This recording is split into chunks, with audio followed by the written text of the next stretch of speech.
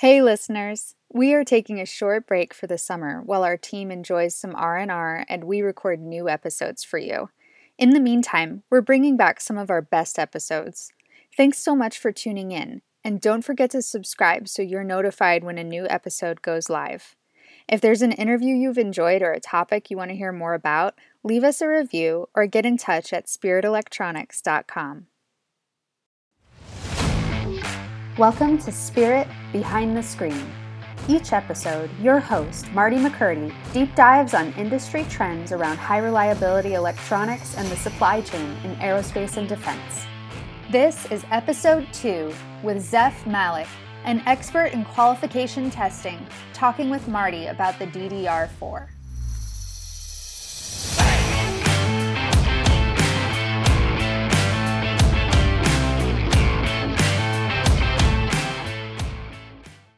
Hi Zeph, thanks for coming to talk about the DDR4 that we are putting into our program for the military off-the-shelf product line.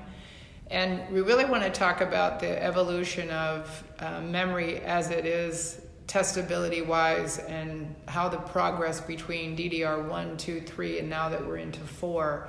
What are the barriers to entry on a lot of people bringing this to market as a screened and qualified part. Where do we stand on testing and speed and things like that in today's marketplace?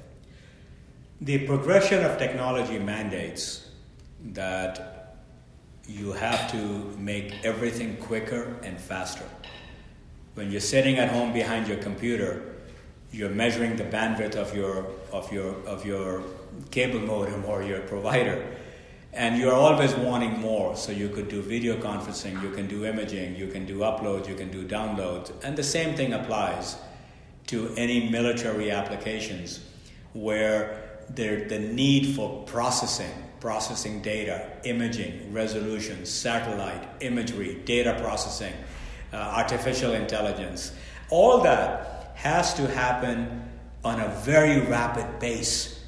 The military has got to focus and stay focused on an object in the field, in the trenches, and not lose seconds or minutes in data going to the command center before your weapons are launched.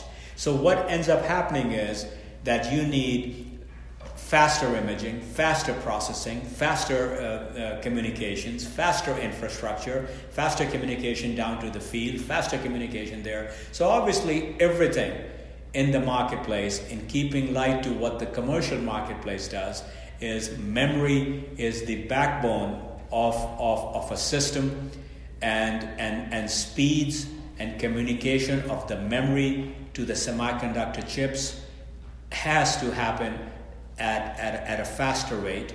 The faster the rate, the faster the communication. The faster the ability of chips, of memory to talk to a chip, the faster the overall system will work. But the caution is that everything in this world will have a concept of a weakest chain link. If something is lagging, if something is slow, if a bad cable or a bad memory or a bad chip is there, the entire system will suffer. So everybody wants performance. Everybody wants quicker adaptation. Everybody wants to be able to use cutting-edge technology. Everybody wants to be able to get a chip that is more efficient in power utilization and all that. So even though the military wants tried and tested and matured technologies, but the commercial marketplace has continuously been making a quantum leap in memory because the chips are now expecting faster interface mechanism that can operate faster. So with the advent of SerDes and with the advent of fast communication chips, the memory has got to keep up. So the commercial marketplace is already working on DDR5, but it appears that the military transition from a DDR2 to a DDR3 is going to come mainstream to a DDR4.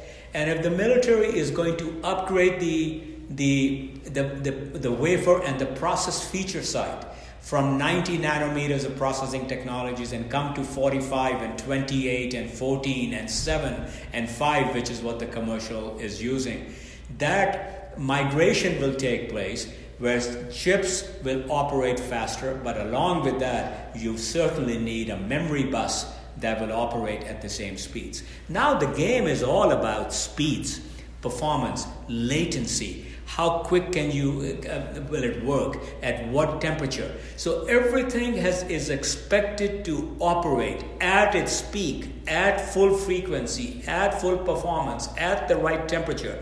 Because if any of those things are not matching, then the entire system scales back and the entire system suffers. So as DDR4, which is a mainstream mature technology for the commercial, gets ready for prime time, we believe, given the fact that we are accredited to work with the leading edge manufacturer, domestic leading manufacturer of the DDR4, that has already got faster DDR5s on their roadmap. They've got all the low power and the other performance memories available. We believe that we are prime time to bring an extension of where the manufacturer leaves off. Not validating or anything, incremental value add to where we believe that given the engineering practices we bring to the equation, we are going to be able to leave where the manufacturer leaves off and give to the military marketplace the incremental 5 or 10 or 15 or 20% added insurance, enhancement, validation and verification that the contractor is needing, so we can accelerate the time of acceptance, validation, and minimize the customer's development and qualification cost, and accelerate the pace in the best interest of the customers to where programs can have more streamlined practices of going to market. That is what we bring to the equation. Excellent. I think there's two things that come to my mind out of that comment. Is that one is that you talk about, pairing up speed or performance of a part. In other words, they all pass and they all pass the data sheets, but really what we're doing is we're dialing in. And you take, 5 relay runners, right? The weakest one loses the race because it's slower. And really what we're talking about is that when we have a lot of people out there stacking memory right now and selling them. So what you're saying is really the ability to pair or to bin these things out into speed makes the overall, let's say the SSDs that are coming on the marketplace, a much higher performance product just from a simple binning of the part at a speed, at the highest speed possible. It's all about being able to get the right performance and peak performance. The manufacturers already, the OEM manufacturers have multi-die solutions. But they are smart enough to know that one slow chip in that stack will have a yield loss. So they know exactly how to control, add wafer test, and bin and pair and get the right optimization and predictability in manufacturing volumes. That is their fame and claim to success. Where we come in is, we can extend that to where people that are using thousands of memory modules, thousands of memory chips, thousands of extra things, where they are going to expand the envelopes where the manufacturer left off in terms of temperature, in terms of voltage, in terms of cold, in terms of high, or in terms of certain latencies. We can add that value to where we believe that through secondary enhancing the value that we do, not the value add that we can bring in, add speed, add full performance, add customer-specific testing, add system-specific testing. We believe we can streamline and give the system a sure success of getting the right chips that perform as expected.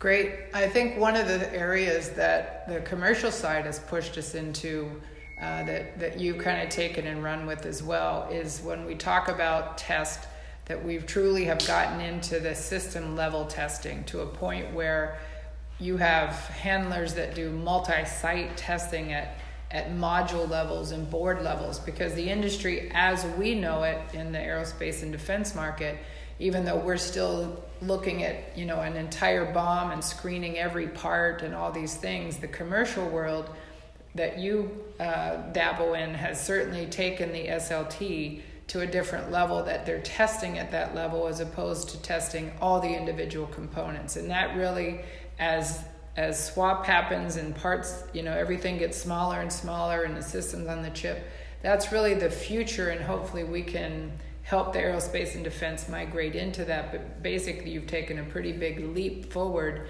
on the SLT side of test. That is the only future. The tester will never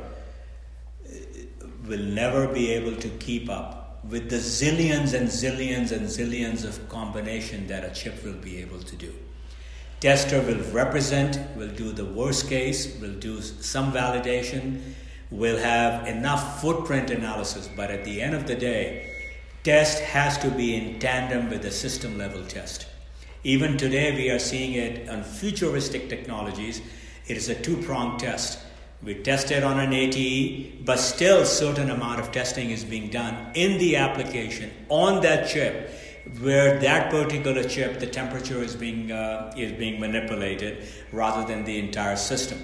So eventually, this is going to converge into advanced ATE test, not average, advanced system level test, and then secondary validation using techniques at a subsystem or a full system level. This is where the marketplace is going to have to go, not by sheer necessity of complexity. Mm-hmm. When you will make a chip that can do 10 times or 100 times or 200 times the complexity what it used to 2 years ago, the number of combinations and probabilities and everything involved require a system level approach.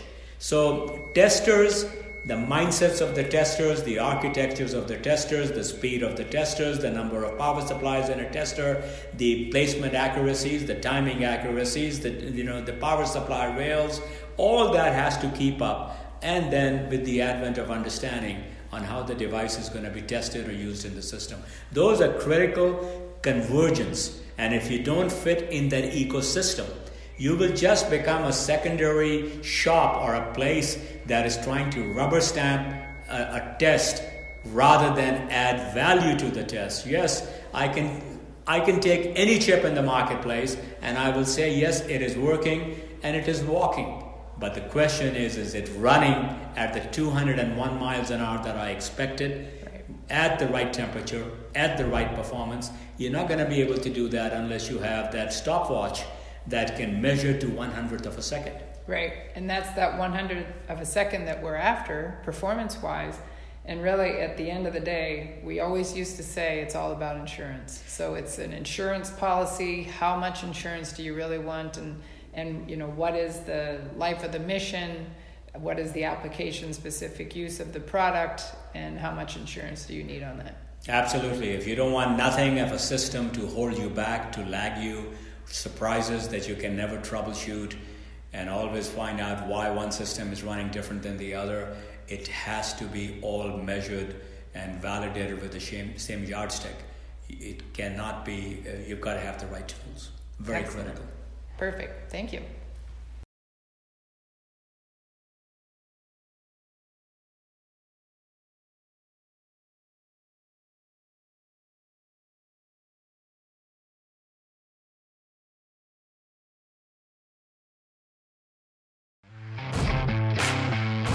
Thanks for listening with Spirit this week. Be sure to subscribe, rate, and review this podcast to let us know what you want to hear about in aerospace and defense.